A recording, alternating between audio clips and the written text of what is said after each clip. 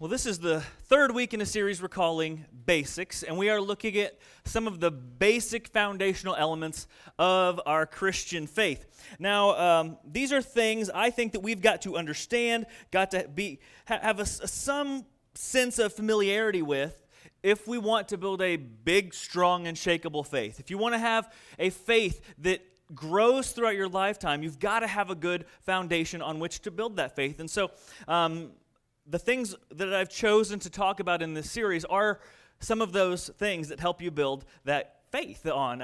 And so in the first 2 weeks, we simply talked about our God. I mean, how more basic can you get when talking about our faith is the God that we worship. And the first week, we looked at just a couple things about who he was.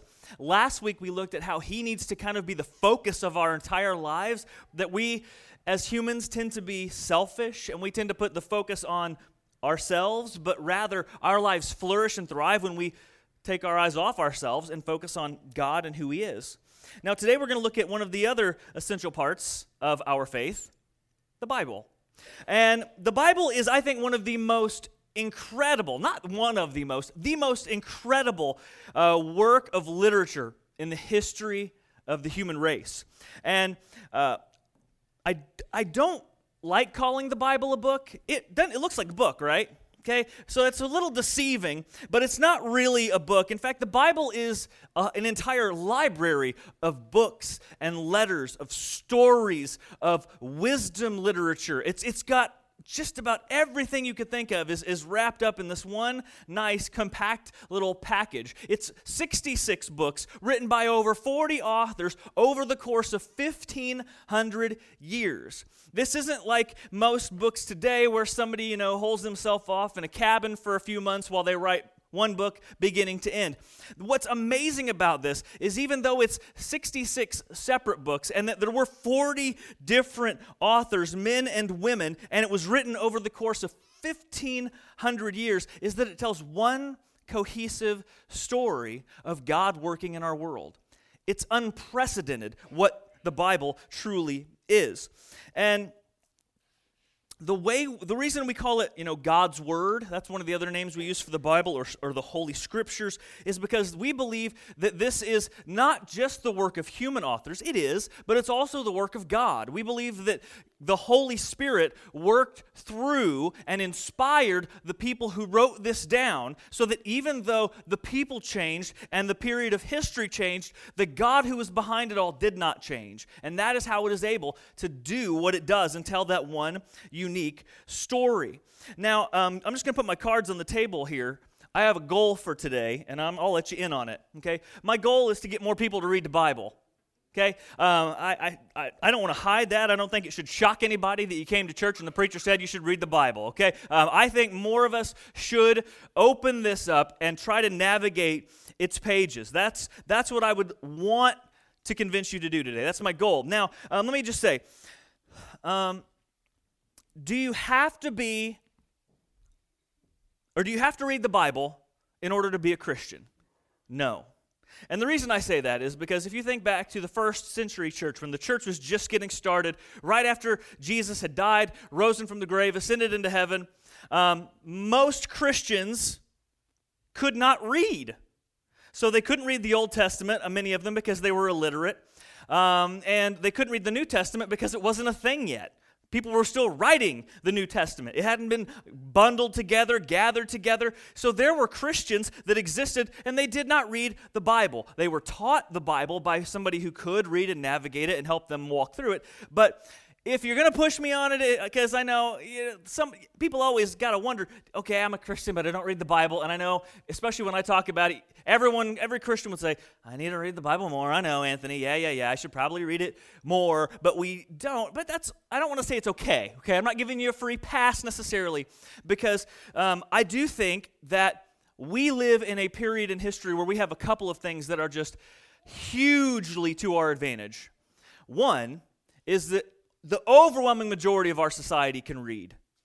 That's not something that's been the case, historically speaking. In fact, if you look in the ancient world, there are times when people think maybe 30 to 40% of the overall population could read at a given time in ancient worlds. And it was usually the rich people, the elite. It wasn't common people. It wasn't everybody. But in our society, just about everybody has the ability to read to some extent. And also throughout history, people have not had access to books the way that we do. People have not had access to Scripture for the majority of God's work in humanity until the printing press was made and the Bible started getting printed regularly. I mean, I would bet that almost all of you have a Bible in your house. If you don't have a Bible in your house, most of you probably have at least one smartphone in possession in your family. You can download Bible apps for free. You have access to a Bible. And even if you say, I don't have a smartphone and I don't have a Bible in my house, there's a black Bible in the pew in front of you. Take that home. That is our gift to you. You are not stealing from us. We're a church. We can figure out where to get more Bibles, so don't feel like you're going to swipe from us or anything. You have access to this amazing work that God has written, and you have the ability to read it. Two things that are unparalleled in the history of mankind. So we have a gift. We are fortunate to be able to read it, and so I think that we should. You don't have to read it to be a Christian, but why would we waste these two amazing gifts that God has given into our time and our place? Because when we open the Bible, just listen to what we have access to. These are the words of Paul, the Apostle Paul, writing to a young man named Timothy, who was a pastor that Paul had kind of trained and discipled and invested in. Here's what Paul says about the Bible.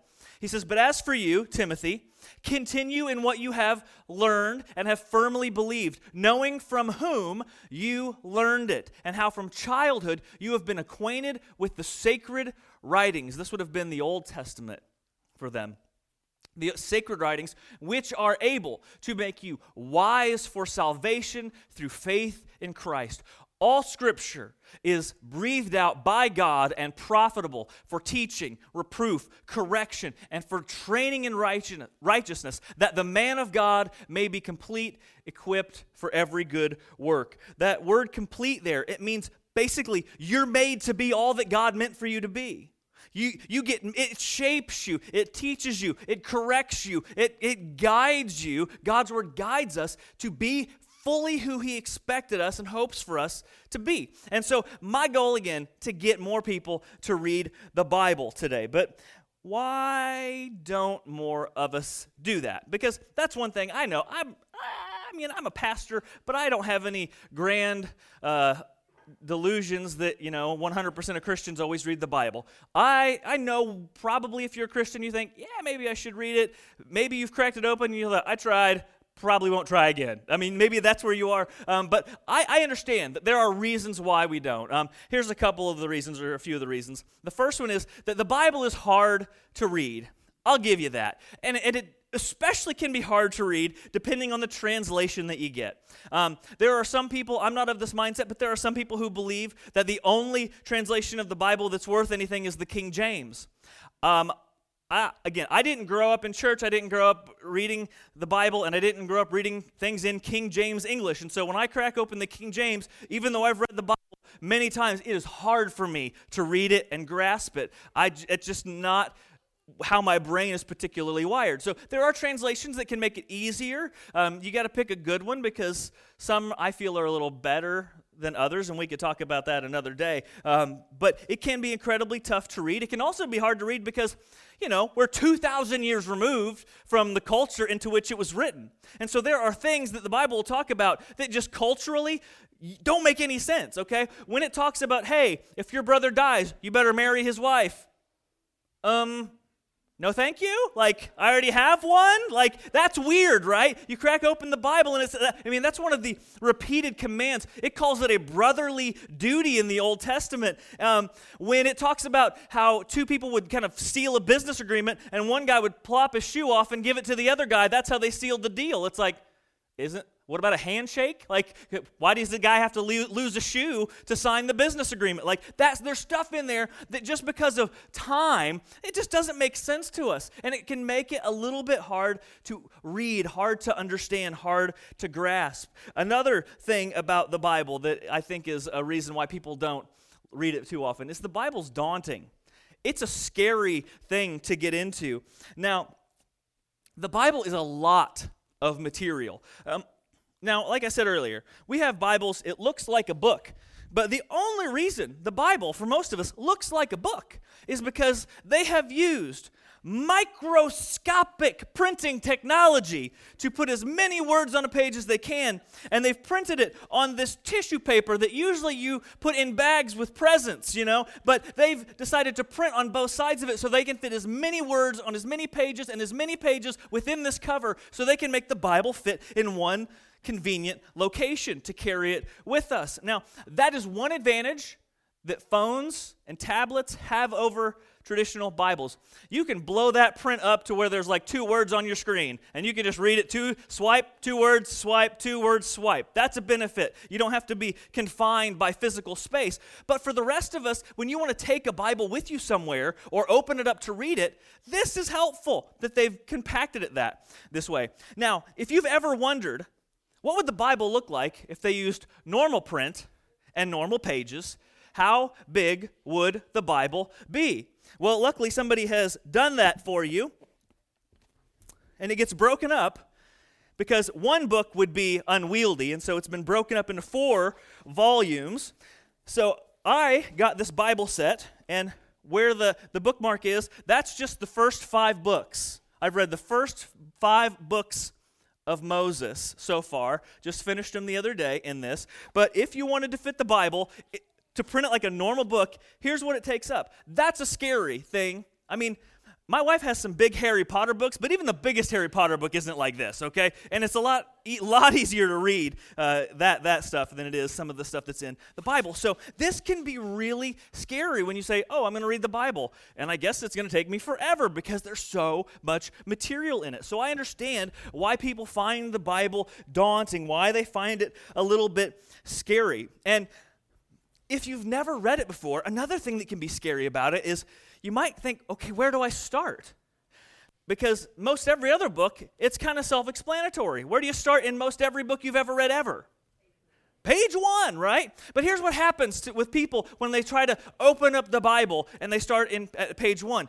You can read Genesis, and it's okay. And you can read Exodus, and it's fine, because those are mostly a story that's being told. And then you get to Leviticus, and it's part story. And then it gets into those weird laws that don't seem to make any sense that God starts giving the Israelites about, you don't cook something in its mother's milk, and if you're going to wear clothes, they've got to all be made of one fabric, not 2. And you're sitting there thinking, oh my gosh, this is the worst thing I've ever read, and you quit. I can't tell you how many Christians who have said, I did Genesis and Exodus, pretty good, but man, Leviticus stopped me cold in my tracks. In fact, before I was a Christian, I started going to church camp in the summer, and they would say, hey, if you're going to think about God, you might start reading the Bible.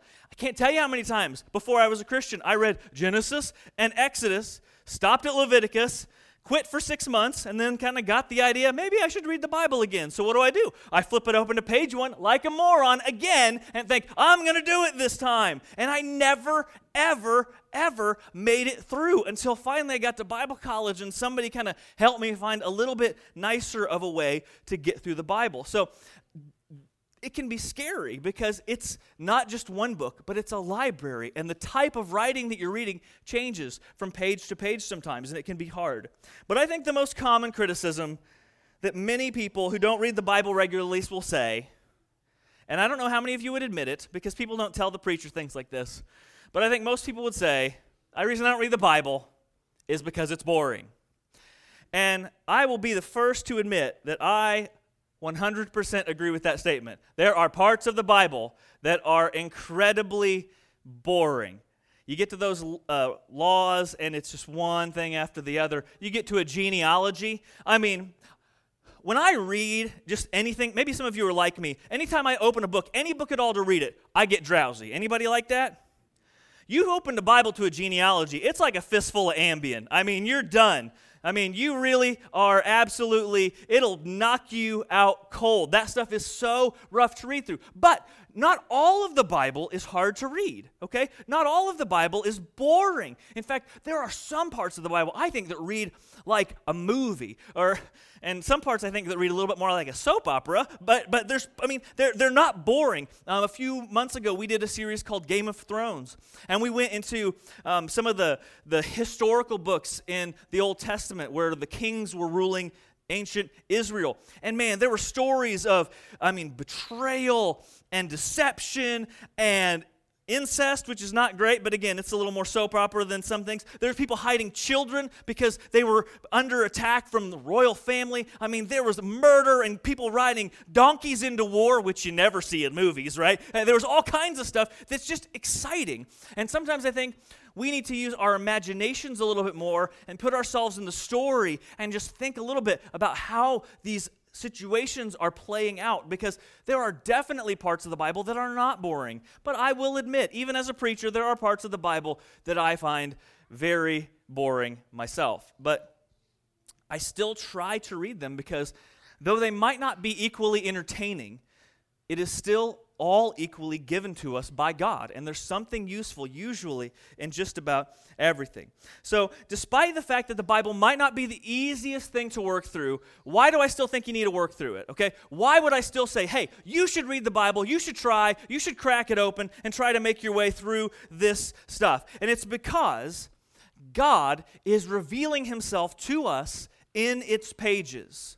You see, there's a couple ways that we know about God and who he is. One is just kind of in the world. You look outside and you can kind of see God's beauty. You can see God's beauty in a sunset, a rainbow. You can see God's absolute size and power when you look up at the night sky and realize you are seeing suns burning trillions of light years away. You can see God's power when you go to the beach and the smallest wave knocks you over and you realize, wow, I really don't have any strength or power on the scale of the world. If God could make this tiniest wave to just bowl me over, wow, God must be incredibly powerful. Okay, you can learn about God from our world, but within the pages of Scripture, we have God, the creator of the universe, saying, hey, here I am, and I want you to know who I am.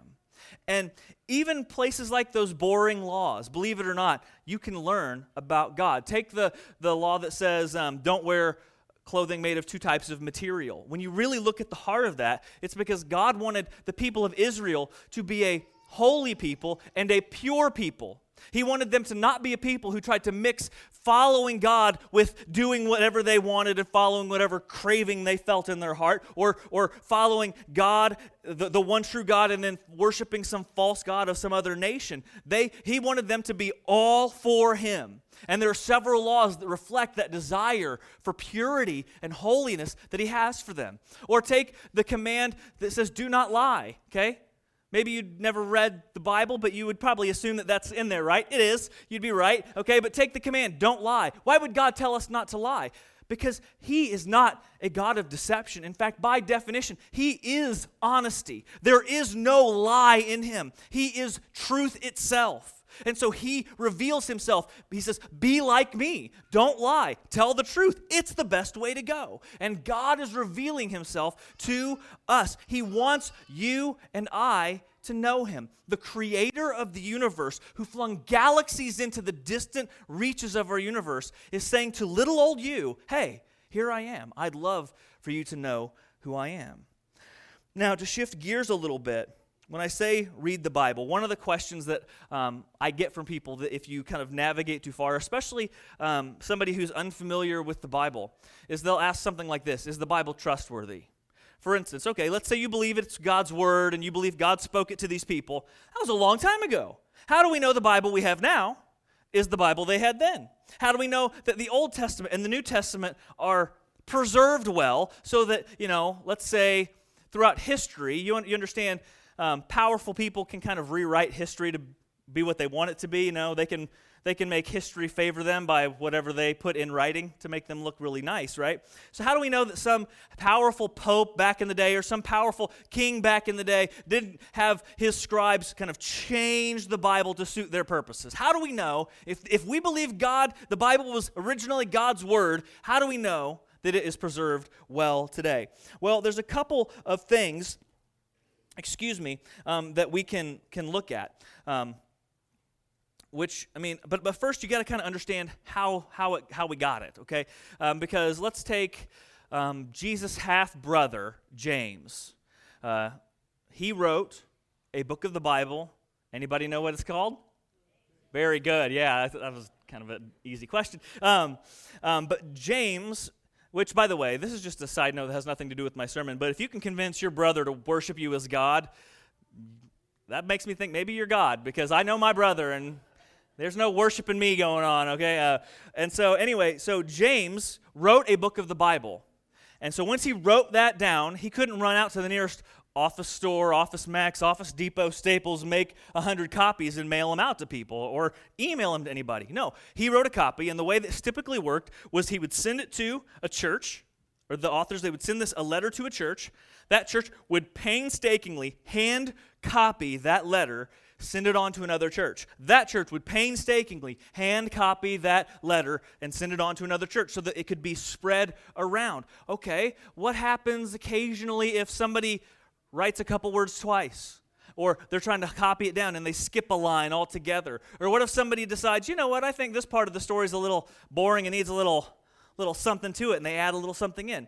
And well, believe it or not, there are places in the New Testament where things like that have happened. There are errors, there are copy problems, there are things that maybe don't seem to be like maybe they were originally there. Those things are true, which makes some people say you can't trust the Bible. But let me show you why I believe you can trust the Bible. We're going to compare the Bible and how we have, no, not the Bible, excuse me. Let's just go with the New Testament. We're going to compare the New Testament to two other ancient works of literature that most people never really question the validity of, okay? First off, we'll do the works of Plato, the works of Aristotle, and the New Testament. And you notice at the top there are kind of two criteria.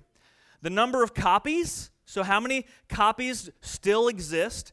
I'll go ahead and say we don't have any of the originals. They were all lost to time of any of these works of art. So we have copies. So how many copies of these manuscripts do we have that we can kind of compare and contrast to see how many errors there are? And then there's earliest copies. So since we don't have the originals, what's like the oldest, how close can the copies get to the original time-wise, okay? Let's just talk about number of copies.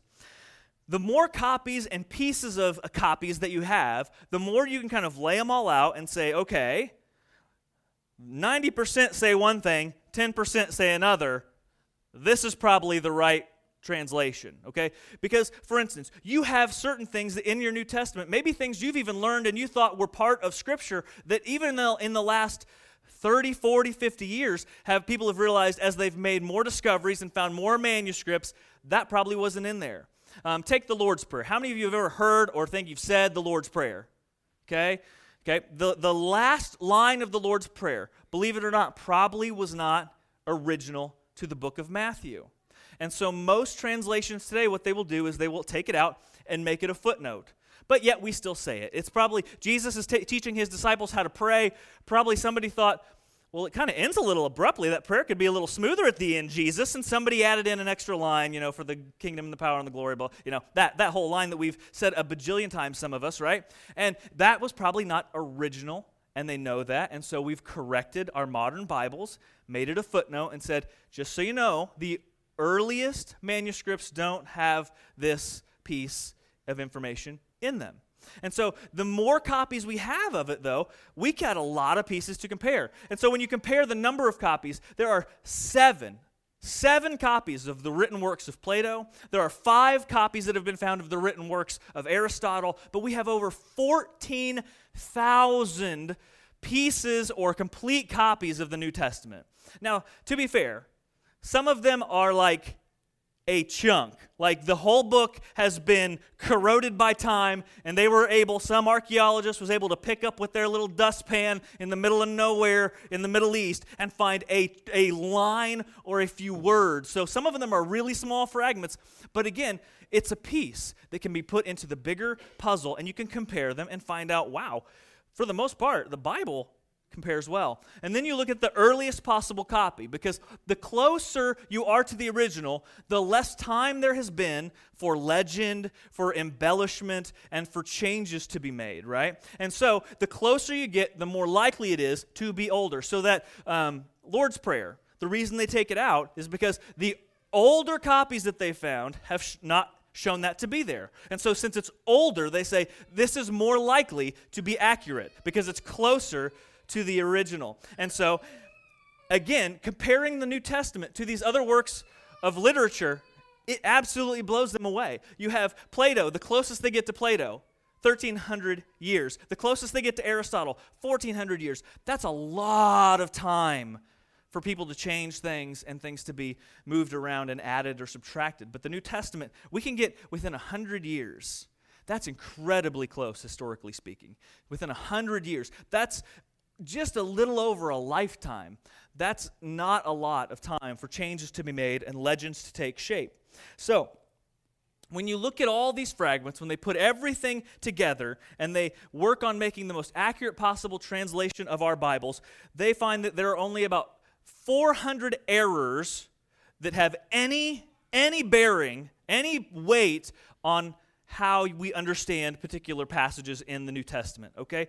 And most of them are footnoted in your English Bibles. Like I said, the Lord's Prayer is one of those, but we know that 97 to 99% of the New Testament is accurate, basically beyond a reasonable doubt. We know that the New Testament, as we have it, is so incredibly close to the letters that were passed out in the first century church, because we found so many copies, because Christians wanted so many people to hear this amazing message of God that they wrote it and they copied it over and over again. And even though there were errors that were made, most people who copied this stuff, they took it incredibly serious. There was an opportunity Abby and I had, gosh, it's only been 2 or 3 years ago, and I already can't remember how many years, and she's not in here, so I'll just say 2.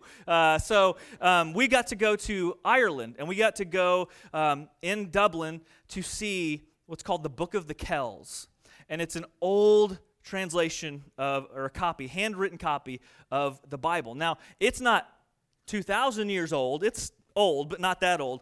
But what was amazing was to see it was illustrated and it was ornate. And I mean, it was beautifully preserved. It was a beautiful thing to look at. You don't touch it, obviously, but you could, in fact, you had to wait in line to see the actual book. You could just stand out in the lobby and see a pretty good facsimile. So if you ever go, don't wait in line. You get the same thing by looking at the copies that they got all over the place. But what's impressive was they took it so seriously that they copied, they put graphics in it, they put colors in it, they ornately decorated it. Why? Because they thought it was special.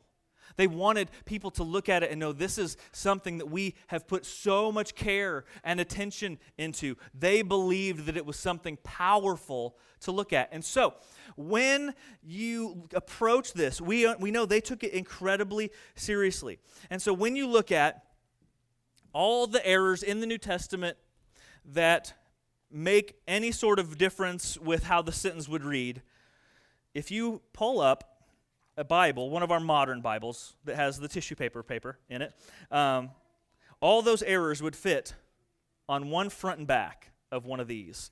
So here's the New Testament. Here's all the errors squeezed into one page. It's not comparable in terms of length. And not a single error that's in the New Testament has any weight on how we understand any major doctrinal issue in Christianity. All the major doctrines, all of our major beliefs are secure in the pages. So that's you can trust the Bible. And maybe you found that last bit incredibly boring. I apologize. But basically, I wanted you to be able to approach Scripture knowing, wow, this actually might be God revealing himself to me. I wanted you to know, wow, this might actually still be the preserved words of our Creator speaking out to the human race, saying, here I am, come and know me. Come know how I made you to live. Come know who I made you to be. I wanted you to understand that what we have is an amazingly holy thing. And again, my goal is to get more of you to appreciate the weight of what we have and to read it. Now, to make that a little easier, to make it a little less scary, hopefully to give you a little bit of motivation, I want to help you in any way that I can, maybe pick up a Bible and read it. And so if you want to do the digital route, you can. We have on our website all the time, always free, loamicc.com/resources/tools for growth. We have some Bible reading plans that you can download there. First, we have the New Testament in 90 days. New Testament in 90 days. Basically, you read throughout the week and use the weekends to catch up anything you've missed. We have 21 days in the life of Jesus where you get to walk through the Gospels. There's 4 Gospels. The Gospels are simply biographies about Jesus' life. You can walk through the Gospels and learn about the life of Jesus in 3 weeks. We have another one that's a 100-day snapshot of the Bible. Okay, so you get 100 days, you get a little bit of everything. Kind of understand maybe what's going on throughout the story of Scripture, because from Genesis to Revelation, believe it or not, it does tell one cohesive, continuous story. And we even have on there a 30-day new believer kind of journal. So if you're like new to the faith or just kind of like re-exploring faith, you can go to our website, get the new believer journal, and it'll take you 30 days walking you through Scripture and getting you to think about some of these elemental parts of your faith. Now, if you say, but I'm not going to remember that website by the time I get home, Anthony, that's okay. If you want to do the paper route, outside by the TV in the clipboards, I have the first 3, the 21 days in Jesus' life, New Testament in 90 days, and the 100-day snapshot of the Bible. Those are all hanging up out there. You just take a sheet and start there. So those are there for you. If you are a digital person, get a good Bible app. Man, there are so many of them, and the good ones, they're free, they're excellent. There's the YouVersion Bible app. There's the ESV Study Bible. Let's see, there's actually a YouVersion for kids, which is cool. My kids were watching that the other day, and James was like, Dad, I'm going to read the whole Bible. I was like, that's awesome, buddy. It was telling a story. It's animated. There's little monkeys and coconut trees you tap, and it shoots coconuts. It makes it fun for them to get in and want to read the Bible a little bit and to know the story. But there's links to those on our website as well at that same web address. I just want to help you, try to convince you to read this magnificent work that God has granted to us. It has been preserved incredibly well throughout history on a level that you don't see with any other work of literature ever. It's amazing what we have in the Bible. And so that's my pitch. That's my sales pitch on reading the Bible. If you have any questions about it, catch me after the service. I would love to help you. Email me if you have questions. I would love to do anything I can to get you to open the Bible more frequently, because God is in its pages. Let's pray. Father, we are grateful for the Bible. We are grateful for these letters that were written by men and women throughout the centuries. And they all tell the story of your amazing work. I pray, Father, that we would at least appreciate the fact that we live in a time when we have unparalleled access to your word. And you want us to know you. You want us to learn about you. And that the Bible is something that we should take seriously. And I just pray that maybe more of us in the room would be inspired to read it. And so, Father, I just ask that you would make us, if nothing else, grateful and appreciative for this amazing work of literature that you've allowed us to have, in which you reveal yourself. And thank you for being a God who loved us so much that you actually wanted us to know you and to be like you.